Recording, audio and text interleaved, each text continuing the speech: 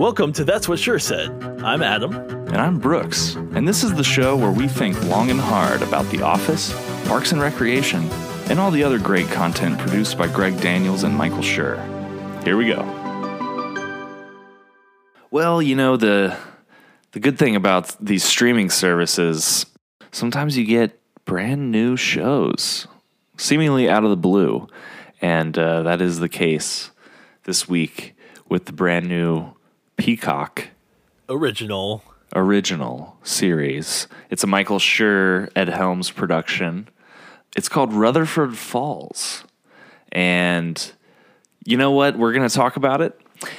First of all, going into this, I had no expectations. Did you have any sort of like idea of what this show would be like before you dove in? And also, I'll just quickly say, we're going to sort of weed through the first 5 episodes here, and then we'll cover the second half of the season in another episode. Adam, what did you think of Rutherford Falls? Well, yeah, it's cool to get these, post office shows in Parks and Rec, and with Michael Schur and Greg Daniels. But I think this one, so far from what I can tell, like this one seems to kind of have like hit all the right notes in terms of like. I mean, obviously, yeah, like I still kind of just selfishly want like another mockumentary style comedy. Because I just like that style. I think it's cool because you get more of the zooms and the looks, but. For what we got in this kind of like the polished kind of comedy like we were talking about for Space Force, that one to me didn't work, but this one does, and I'm comparing them because it's Greg Daniels and Michael Schur, and it's also a team up of two Office, a creator, showrunner, and a star. So it's easy to kind of compare them, but I think what it was is just with this, we get a grounded, down-to-earth story, characters. It's also some unknowns as well, which is really cool. Yeah. I like how it's. I think I was reading it's like the most indigenous like writing staff. It's like more than half the staff. I think is the writing crew is a Native American, and so like they're really focusing on that element. Yeah. Yeah, which is cool because it's like it's like the thing you always want to talk about and you want to bring more awareness to, but it's a way to do that in a comedic, subtle way. And maybe some not so subtle ways throughout the show, but overall, yeah, I like the comedic timing. I like how it's, there's some elements, there's some characters that are a little iffy for me. We'll get into that. But overall, I'd say I enjoyed the first 5 episodes. I mean, yeah, I wouldn't say it's like, oh my gosh, my next favorite comedy of all time, but it's really, like I said, it does what it needs to do, I think, in many respects. Yeah, so it works for me personally. What about you? Yeah, I think you really hit a lot of those nails on the head there. And I definitely agree so far with that sort of overall take in terms of a prestige comedy TV show where, everybody looks beautiful and has great style. And, it's not like a mockumentary. Everybody's kind of a realistic character, right? I totally agree. It works very well. I think it works better than Space Force in general, just as a concept, as sort of the world of the characters. I think it works well. And also I think, the indigenous representation, it's handled, I think, perfectly because it's just part of the show. It's not like a show about indigenous. It is kind of about indigenous representation, right. But it's not explicitly about that. And it's a very, I think, well written and well sort of conceived show in general. And I think a lot of the characters sort of help with that execution of this is just a very relatable world with very realistic characters. And I think even, maybe some of the moments that do feel a little bit forced or like overt, like over the top a little bit. For every one of those, I feel like there's like 3 or 4 like really subtle, hilarious scenes that are like that really do work. Yeah, so it's like I so far in the first 5 episodes, it does really work well, and I think vast majority of the moments in the first half of this season are enjoyable and funny and like sort of smart. And I'm excited to kind of dive into some of the specifics here. I have a few notes. I just wrote a few like little notes we can just kind of talk about, like small things, like little Yeah. moments within the show. Like there was an F-bomb dropped in the second episode. Like, Oh, okay. that's crazy. TV-14 show. It's like, I know you can do that with like shows like The Walking Dead or like, you know, like, I don't know, Breaking Bad, but like I didn't think you could just throw an F-bomb into like a TV-14 comedy. But Can you remind me of what that particular F-bomb, the context of that was? it was the word it's like obvious. No, it was during the like when that podcaster was the podcast guy was like trying to fight him. Yeah. Paul F. Tompkins' character, yeah. Another little interesting thing was there was like a video of Rutherford Falls that they were watching, and it looked like the Parks and Rec field from the intro, which would be kind of, you know. Yeah, I wouldn't be surprised if there was like little Easter eggs in there like that. Yeah. Oh, doesn't the town look like Hill Valley, like the Hill Valley set / Universal lot back area? I don't know. It's just that town looks a lot like Hill Valley from Back to the Future. Yeah. Like the structure of Yeah, it. there's definitely that same kind of like, that there's like an outside sort of town square. Definitely, some of those like crane shots and stuff. Yeah, that like all American feel. And like for the first couple episodes, I was wondering where in America it's supposed to be. In the third episode, they do mention it's in New York. It's in New Jersey. Nathan's brother mentions that. And by the way, speaking of Nathan's brother, Nathan Rutherford being the main sort of titular character of the show at Helms. And I think we can maybe get into a little bit more into his character in a second here. But just real quickly, his brother, played by a character actor by the name of something that I don't have right in front of me, but he I was expecting a name to come out there. he was in How I Met Your Mother. He played Don. Oh yeah, the boyfriend of Robin. Yeah, and he's been in like a bunch of other little things. I tried The Naked Man. It didn't work. Yeah. Anyways, his name in the show is Lawrence Rutherford, right? But his nickname is Duz. D-U-Z. Duz. And I just real quick, what is that about? Like, is that like a Northeastern America? Like, is that like a maybe a waspy is it like Richard thing? and Dick or like that kind of thing? Where it's Maybe. like, where does that come from? Like, yeah, like Lawrence Yeah. does. Okay, I'm gonna but between now and the next episode when we cover the rest of the series, I'm gonna figure that out. But his brother I think plays a crucial sort of part in the plot of the first sort of half of this season. But Yeah. before we get into that, let's talk a little bit about Nathan Rutherford, Ed Helms' character. Yes. So what are your thoughts on this sort of seemingly titular main character that in sort of all of our, he should be sort of the main character, right? Yeah. Well, he should be, but he's not. Not quite, right? And I'm glad he's not, though. I mean, I honestly, I think we don't need it to be about this one guy. I think it's called Rutherford Falls for a reason, So I'm glad that we just use him as the anchor, the get-off point, and then we've got enough other good characters like Reagan and Terry, and like, people like that who are kind of also able to hold their own episodes, which is something I noticed. I noticed that there was like a lot of focus on different characters for different episodes and kind of what their motivation is for why they feel how they feel and all that kind of stuff. And so when it comes to Nathan, it's hard like to be like it's not like a Larry David Curb Your Enthusiasm thing where he's in every scene, so he's sometimes we don't see him for a while. Yeah. And so like I said, that's fine with me because I think he's a cool character, but it's not like he's he's funny, but it's just not the thing where I'm like, oh, where's Nathan? I'm waiting for Nathan to come back. I think the show's gotten a good ensemble of characters, to where he doesn't really like. I think they realize they're like, we're not going to do another Office where we're going to make it about this one guy in every episode who has his shenanigans. He still has his shenanigans, but they realize that they need to focus. The ensemble is the key, and that's what Michael Schur's really good at. Yeah. And so, you have the star like in The Good Place. You have Kristen Bell. She's like your lead kind of who kind of comes in, but as the show progresses, you've got all these other ensemble actors who are really holding the show. Same with like New Girl, shows like that. And I think that's kind of what they're doing, to where he is kind of the main character, quote unquote, but there are plenty of other characters that are going to, I think, hold the show going. And I think that's what we need, so that's good. What about you? What are your thoughts on his actual character? Like what he does?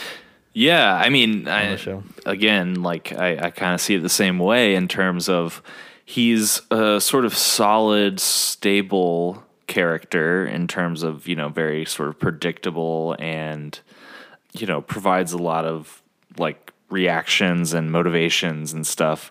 But like ultimately, in my mind, I mean, he is just like an amalgamation of Andy Bernard and Michael Scott, Yeah. Like ignorant to what he's doing, fighting for something he doesn't really understand. Yeah, good-natured, but ultimately sort of aloof and missing the mark, but still lovable. And he's still his friendship with Regan, and it's sort of genuine, and so you can relate to it. But yeah, it's good that he's not sort of like the main character, because that's not a character you can sort of fully relate to, which I think, Regan and Terry so far in these first couple episodes are much more like just relatable in terms of the backstory you get from them. I mean, we get a little bit of backstory in terms of the Rutherford family, but it does just feel like the Andy, like his ancestors, kind of thing, where it's the like, boat. And I'm sure that, it's like, they probably own slaves, that kind of thing. And that feeling of just like, he doesn't really realize, but he kind of does, because it's weird in that one episode with the podcast, he realizes what he's saying and he's like, well, I don't want that to come out like that, because the podcaster's kind of luring him to talk to kind of bring it out. And it's like, oh, well, yeah, like that's true. And, but then it's like, he doesn't really, still after that, he's still kind of fighting for the statue, not really thinking about how it's affecting other people. So it's like he's learning lessons, but then he's not really developing himself yet.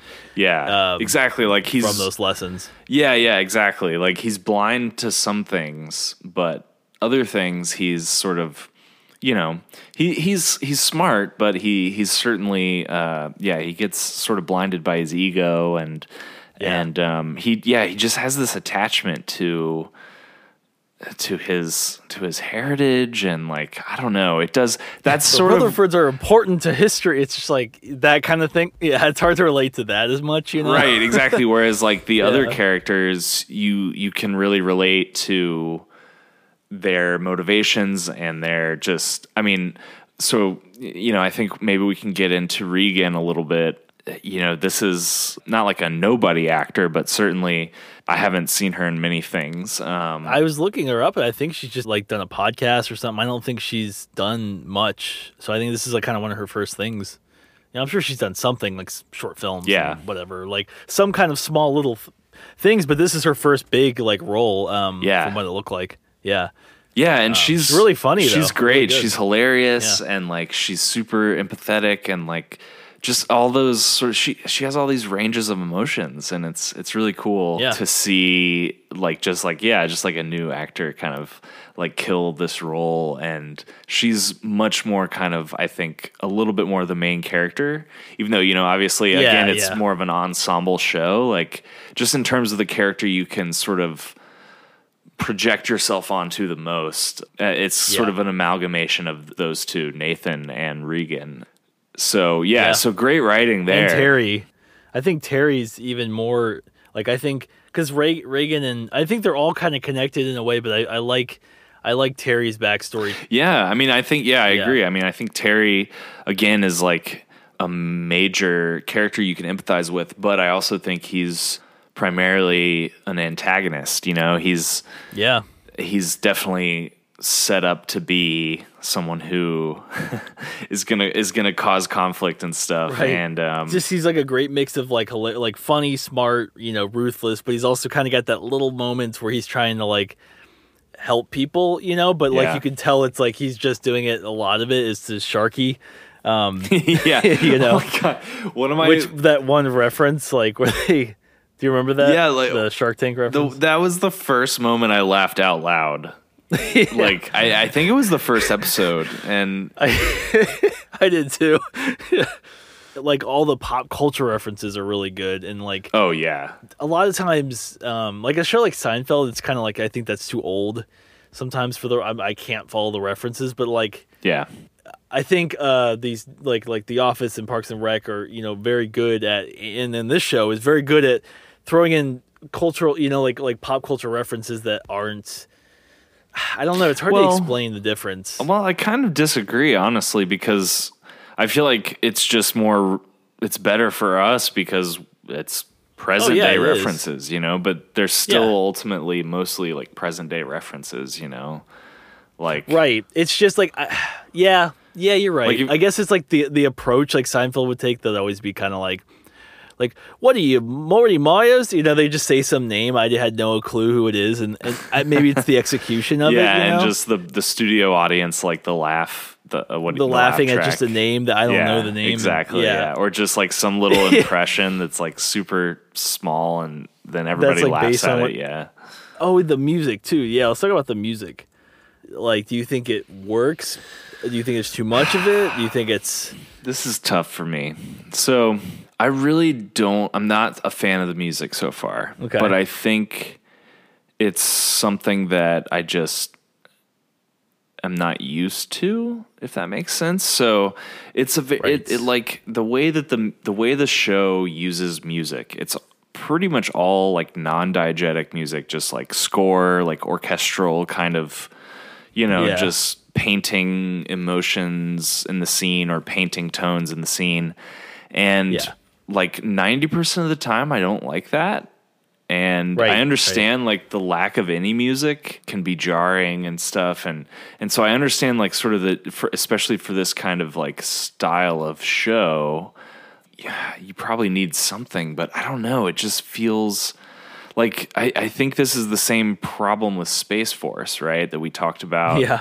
It's just doesn't feel super intentional. And like, yes, it does. The music does have a purpose, and it sort of, it does its job. But yeah, it takes us more away from the, like I was saying, the mockumentary style. That's like more of the realism that doesn't rely as much on like a studio audience or B music, and I think both of those can be distracting in comedy. Like I hate scoring comedy. Like when someone's like, "Oh, I have a new comedy film," I'm like, I don't know. Yeah. Do you want me on this? Because sometimes it's like the only time I think it works to score comedy is if you're scoring the opposite. So like, okay, so you're making an action comedy. You score it like, or not opposite, but like an action movie. Yeah. You don't score it like a comedy, And so yeah, it's hard for comedies to kind of have a musical identity other than like something like this, where it's just like dum, and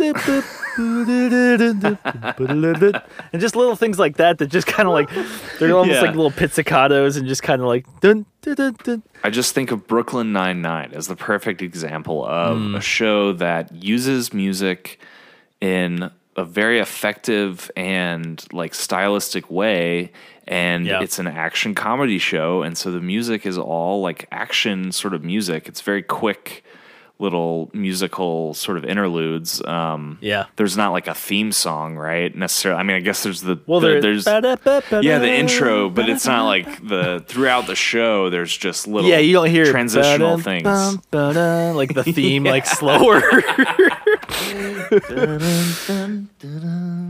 like that. Like in the finale, like it's like they all just walk off like half speed. And I always like in Brooklyn Nine-Nine the transitions, like it's the police radio during all the transitions, Right, exactly. So that's my point, is that's a great example of, it's not like a mockumentary show that like The Office, where they don't use music at all, right? But it's very effective, and it's stylistic, and it matches the tone of the show. This show does have a cool style and tone, but the music doesn't really match it. It just feels very basic. Yeah. And I'm sorry to whoever the composer, music, supervisor, whatever. Like, Yeah. I don't know how you score a show like this, honestly, because No, exactly. That's what I was just saying is, as a composer, I personally don't really I think scoring comedy is really hard, and you have to really have that down. And it's almost better to just have regular music or just generic anything. Like, that's the point, is like, it's hard to have a musical identity in a comedy unless it's supposed to be a mix of like sci-fi drama comedy or something, then you can get more creative. But well, I'll quickly mention, I don't know if you've seen Schitt's Creek, but yes. that's a great comedy. That another actor from that, Dustin Milligan, Ted, I think. Yeah, he's great, and we'll get to his character in a moment, because he's a great tick in the yes column for me on this show. But Schitt's Creek, I think, is a great example of how a comedy can use simple music cues and like develop a style. Yeah. It's not just transitional music, but like sometimes it's kind of like how Curb Your Enthusiasm has that very simple style, and that, they both have the same style too. If you listen to them, like, they're both the exact same. Oh my God, style. You're right. Yeah, they're not the same like sort of music sample or anything, but yeah, they are exactly kind of the same genre style of like yeah. So yeah, I mean that's definitely that. It's not like every comedy has to be that style, but it's a very maybe though. Well, it's a good starting point. Maybe that's the solution. but yeah, just the idea of like sort of having like a singular, bold, stylistic choice that works within the tone of the show. Unfortunately, Rutherford Falls doesn't really have that. But but I think it doesn't ruin the show or anything. It's just like a little bit of a disappointment. Another thing that I thought was kind of cool is how, the way they flow the end of the episodes, there's always some kind of comedic cliffhanger or like dramatic cliffhanger, like for the most part. There's either like, we're going to sue, Nathan Rutherford, or the other one where it's like he comes up and he's like basically like gives away everything of Reagan, and it's just kind of a funny, but it's like that kind of like is this funny little stinger at the end that just kind of, I don't know, it's they work really well though. I like the endings of the episodes, except for there was one ending that I didn't really like that much. I think might have been Terry's. Yeah, the one where he's like, "No thanks, I've got everything I need." Yeah, I don't. It was a little melodramatic. Yeah. I agree with you there. I liked his backstory, but yeah, that last part was a little like cheesy. And that's and I agree with you. Like most of those endings, those ending scenes, they have this great sort of button in the tone. Almost Silicon Valley like. Yeah. Did you watch that? Oh yeah, totally. Yeah, exactly. Yeah. And that's almost like an HBO thing. I feel like HBO writers' rooms have really good. They're really good at ending episodes and getting you like hooked on watching the next one. But yeah, so I agree with, so far in these first 5 episodes, I liked pretty much every ending except for Terry's was like a little bit weird. Yeah. I almost wonder if that was just because the way it was written was very melodramatic, like. Yeah. And then like the execution of it was a little bit underwhelming. Like maybe if they made it like the score swelled even more and then like maybe the lights changed or something. I don't know. I'm talking crazy. But anyways, the point I'm trying to make is I liked pretty much all of those ending scenes, but I didn't really like many of the cold opens. Like, I felt like the cold opens were a little bit, like, meh. Like, some of them were okay, and... Yeah, I kind of almost even forgot that they had cold open. I think the first 2 were pretty funny from what I remember, like, those being, and then I kind of feel like after that, they kind of just blended together. Like, I was like, oh, wait, the theme song's playing. Like, it kind of just goes really fast. So, yeah, I honestly, like... That's kind of true. Yeah, it's tough with cold opens. Like, well, but and yet, especially on a show like this, that's such a plot based show. That's like, true. You can't just have like a moment in the life of like The Office or Brooklyn something Nine-Nine, like that. Yeah, because again, Brooklyn Nine-Nine and The Office are the best shows that in terms of cold opens that are just fit within the reality of the show and the characters, but they're also just completely standalone and they're hilarious. Right. And so you almost don't even need it. Just start with the theme song and go into the story. Just skip the theme song. We don't need a theme song. I know. It's like another Parks and Rec, but like kind of slower. And a little bit. Yeah, it's like. Yeah. Or maybe we do need a theme song, but it's just we need a better theme song. I don't know. Or quicker. Do that thing where it's like, the Parks and Rec thing. Yeah, or just anything where you do the shorten the theme, where it's just you don't do the whole minute. Yeah, exactly. Well, in this day and age of streaming stuff, I mean, everybody's just click and skip intro. So I know. I feel like just let's not do any more intros. Let's all do 10-second intros, 10-second bumpers. You can't skip it. It's just a title card. That's it. Who needs a 30-second, 40-second intro anymore? Yeah. Yeah. No, it's true. For anything, let's just get rid of it. It's like the laugh tracks. It's like we've moved past the laugh track structured comedies. The intern Bobby. What do you think about her? I like her. I mean, she again. This is something I think that is they did a good job in sort of building the ensemble because Nathan is.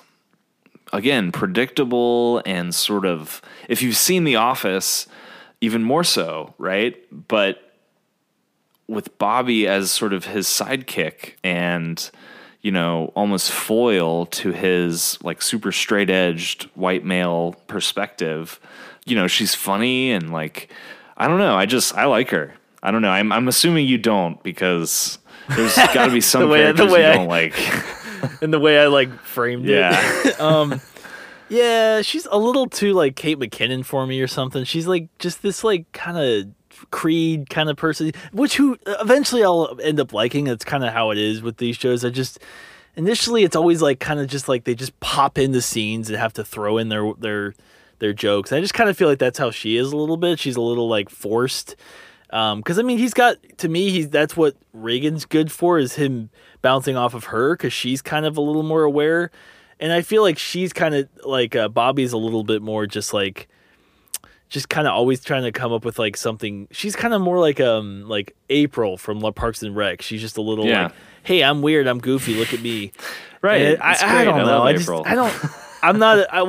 like April, but I even April in the first season is a little like whatever, like I'm just not as big of a fan of those kind of characters that are just a little too over the top for me. But also it's kind of, I do agree with what you're saying in the sense of it's good to have a character like that, because there are a bunch of characters who are similar to people in the real world, and like that, she's very similar to someone you would know, you know what I mean? Yeah. Like not every character has to be written super funny, right? Because not everyone's super funny. Some people aren't funny, or some people do force their humor or whatever. So to me, it's fine. I think it's fine. It's just kind of like, I don't really love her scenes. Yeah.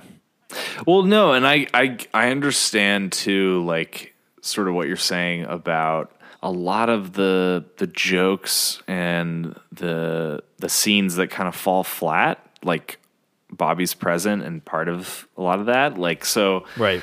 I think part of what you're saying is true in the sense that like just that character is sort of meant to be a little bit more of like a quick, like quippy kind of. She has some good moments where she'll say some funny one-liners, but then there's just other times where she just, like Kate McKinnon, she's like got some funny one-liners, and then she's got like 90% of the scene, she just pops her face in like, hey, what you guys doing? What you talking about? Hey, I'm here. Remember me? And it's just like, oh, okay, we remember you. You're fine. It's fine. Well, it's like she feels not as like. Doesn't bother me, but she doesn't feel like I'm like. I don't know. It's like maybe it's just because we don't know her. She doesn't go home and have a family, and she just feels like this little gnat that's just kind of there. She doesn't like. I don't know her backstory, and we're only 5 episodes in. So I mean, for all I know, I'll change my tone, but. To me, she just feels out of place a little bit. I don't need to like, I kind of like that she doesn't really have a backstory, maybe yet necessarily, but I like that she, you mentioned Regan earlier as kind of being a foil to Nathan, and that is good, but Regan's also more of like a main character, and we have a lot of, you know, she's like a fully fleshed out kind of character, whereas Bobby truly is kind of just like this like comedic sidekick. And so yeah, I totally appreciate the fact that her stuff falls flat for you, but I think that's again just like sort of a subjective thing, because I really like all of her stuff. Yeah. Well, not all of her stuff, but you know what I mean? Like just in terms of the character, I like all of that. It's also hard too, because I guess for someone like Creed, if you don't like them, they only pop in a few times an episode, once or twice an episode. With her, it's like she pops in every other scene, you know, with her little jokes. And so it kind of, I guess that's that hard part for me is like, I feel like I'm laughing and then all of a sudden I kind of don't laugh. I'm like, I really want to laugh at this girl. Like, I think she's got some funny stuff every once in a while. Really? She's not in it that much. I mean, she's in it mostly when Nathan's in it, which is not as much as we were saying, you know, but she's with him a lot. Yeah, you know, I mean, she's there more than Creed. Let's say that. But yeah, I think that's the only thing I don't love about I really do. I think so basically the music and Bobby, those are my not super favorite things about the show. But I do like the plot. I like the groundedness of it. I like the characters and the actors overall. I like a lot. I like that there's a lot of the writers who are also the actors. I think that's something that they were talking about in some of the deep dive podcasts, was how like having writers be actors is like also, you know, important, rather than just having writers who are writing jokes for people who are, you know, like trying to say these lines up there, and then it just doesn't work as well as if you have writers who can also act, or, you know, kind of be just regular people. Yeah. Versus like writers writing for comedians, you know, which is like how like Allison Jones said it used to be all the time. Like she would try to cast comedians in these shows, like she used to cast like Golden Girls and Boy Meets World and you know, and like Family Ties, and she would like actually have like try to cast comedians, because it's like, well, that's what you would do, I guess, back then, because it's like, you know, you go to the comedy clubs and find them, but it's like, I think that changed over the years, and then that's why they started to get more of like the Seth Rogans and Paul, you know, and like Paul Rudds and you know, people like that who are a little more just kind of chill, down to earth people, not necessarily stand up comedians, in terms of like their approach to like comedy. Yeah. So like the comedy scene kind of changed a lot over the years, and so yeah, I do like that a little more, having kind of just normal people who are good actors and just being in these roles, versus kind of comedians being all the leads for the, you know, like, because this, like, Brian Regan necessarily wouldn't be the best lead actor in all these movies. No, definitely not. Like, I'm glad they're getting away from that, I think, because they are two separate arts a little bit, you know? Yeah, totally. So, absolutely. Yeah. I think, it's definitely just that you can tell by just the general writing in the show that it's very, I don't know, like cohesive and smart, and it just feels like a very first class writing team. Yeah. The writing translates well through the characters, and yeah, there's like a couple moments that, like, I'm trying to think of,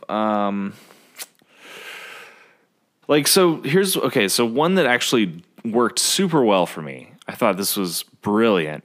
In the third episode, when it's like the Rutherford family reunion or whatever, Nathan is doing the song with his guitar. At first, I thought it was going to be sort of like an Andy Bernard thing. Right. And I was like, oh, folksy, man. But then it was like so much better and different. And I was like, oh, okay, this is like music, a totally different character as well. Not just the music, but also like he's like really smart and good at this whole thing he's doing. Sort of like, like a hyper, like Superman kind of family man thing. And so that was really well done and hilarious. And then the tone sort of shifted when the new husband like was like, oh, I can't believe you're selling this place, and then, you know, and then it sort of moves the plot along in like a dramatic.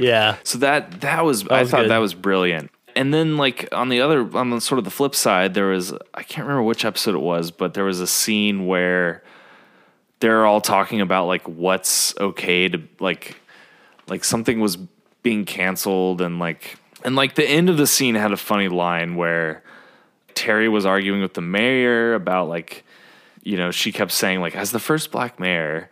And he's like, you gotta stop saying that. Like, yeah, I'm not bragging about that all the time. He's like, she's like, yes, you do all the time. Yeah, and then he said, I know I say it a lot. And so like this whole thing, and I don't have the luxury of mediocrity. And it's just like, so that kind of stuff, I think, but here's the thing, I think some of it works really well. And then and then like a couple lines just fall a little flat. So it's super weird because like those scenes, I think, again, like they work really well as a whole, but there's just something where they're like trying to thread the needle with the comedy and the drama.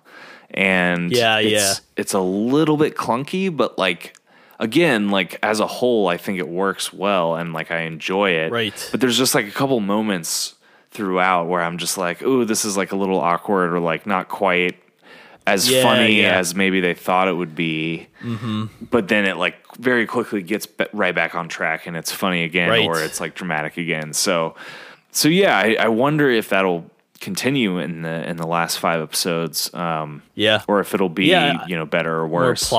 More plot heavy maybe, because like I feel like the first few is more about character development and kind of getting in your message, quote unquote. But it's not even it's like that's the thing is it's a good message that they're able to weave in there organically. It's not super on the nose, you know. I mean, it is sometimes, but it also there are sometimes where it's put in there, like you said, just like, you know, in a natural way. I mean, like I'd say the best show that does that like ever is Kim's Convenience. I don't know if you've ever seen that. No. Really good. You should add it. It's on Netflix.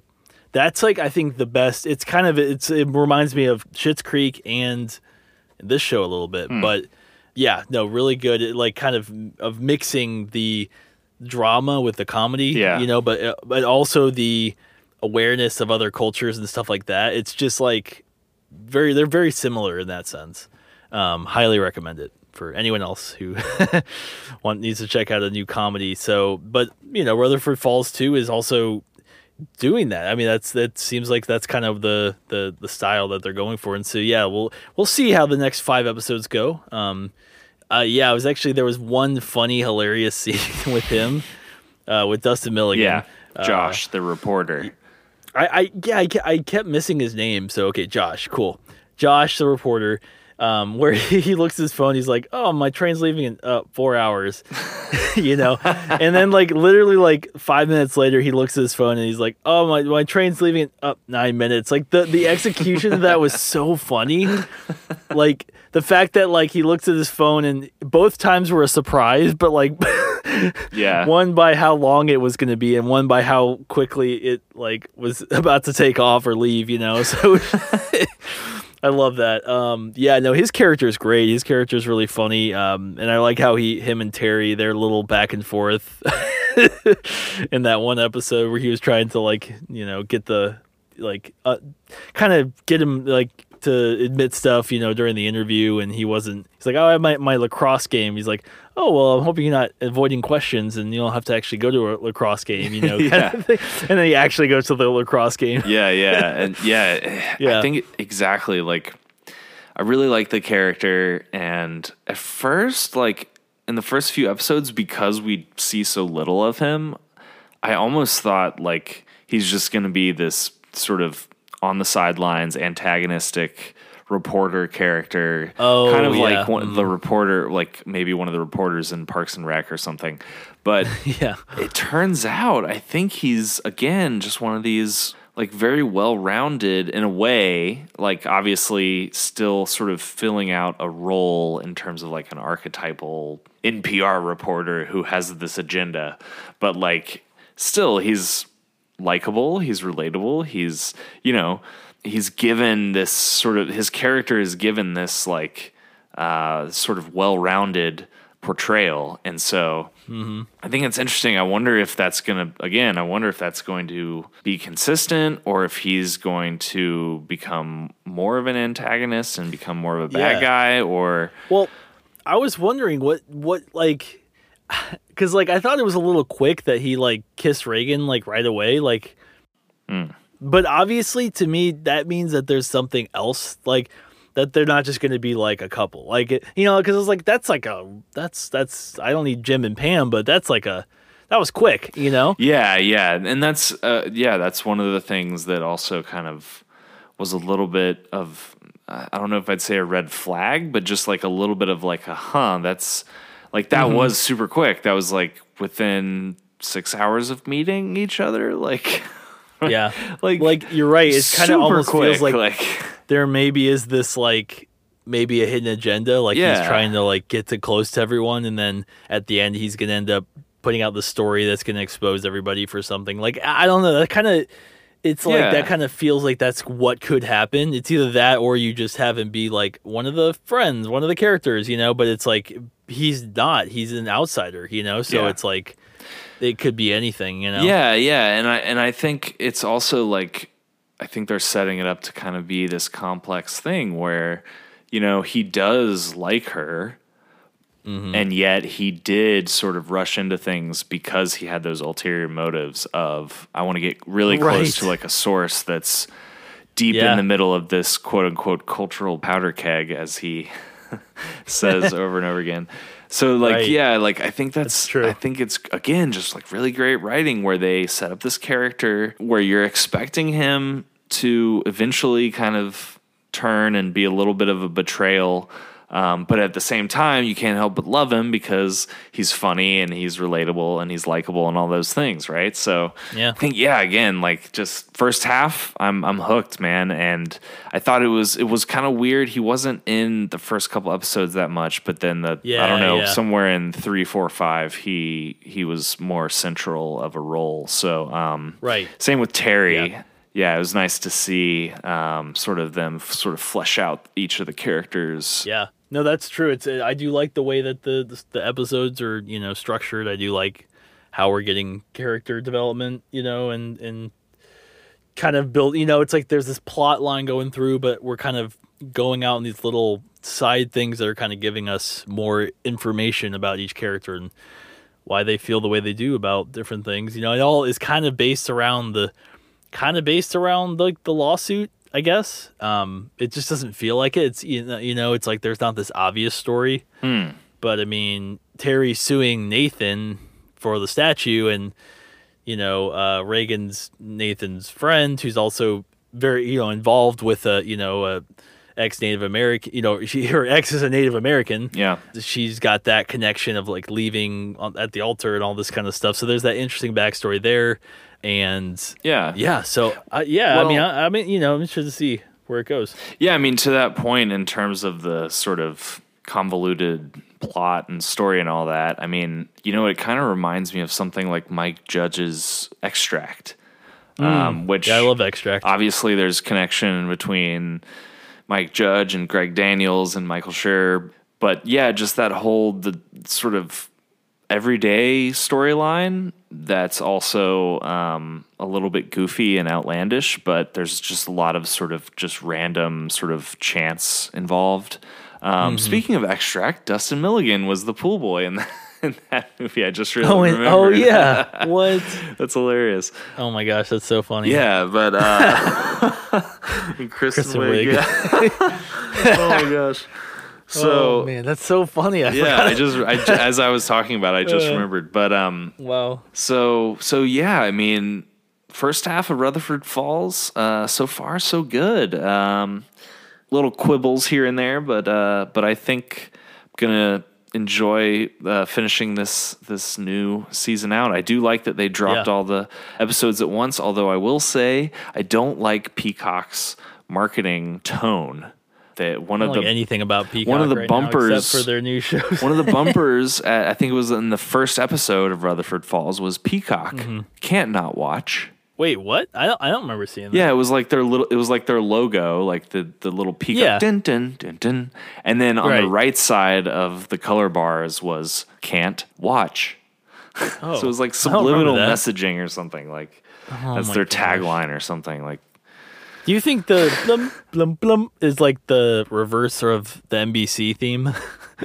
Well, let's see. The NBC thing is dun dun dun. Right. Dun dun dun dun dun. Dun, dun, dun. But like you have to do it with like dun, a fluttery dun, sound. Dun, dun, It's probably just a different configuration of those three notes, but like it's probably not exactly reversed or something. Reverse, yeah, it's probably like exactly. Something like they crazy. jump back a couple of half steps. Yeah. Dun, dun. Dun. Whereas Netflix is like,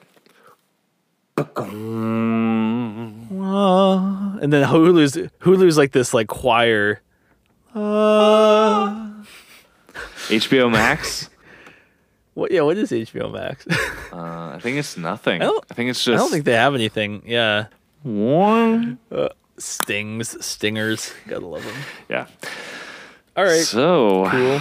Well, guess we'll continue this later when we finish the show.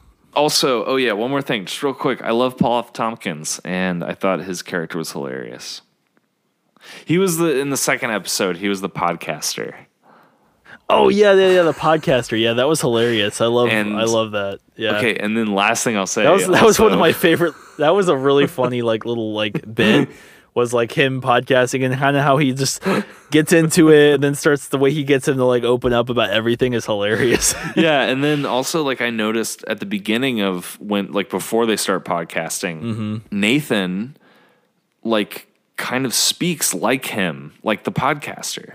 Just like Andy in The Office would do the personality mirroring thing. I noticed like if you watch that scene where they're sitting down and he's like they're talking initially, the Nathan's like, oh, so what do you say, good sir? You know, it's something, he's just like talking in that Baroque kind of like, right. I just thought that was really funny. That's probably just part of Nathan's character is that like whoever he's talking to, he sort of mimics.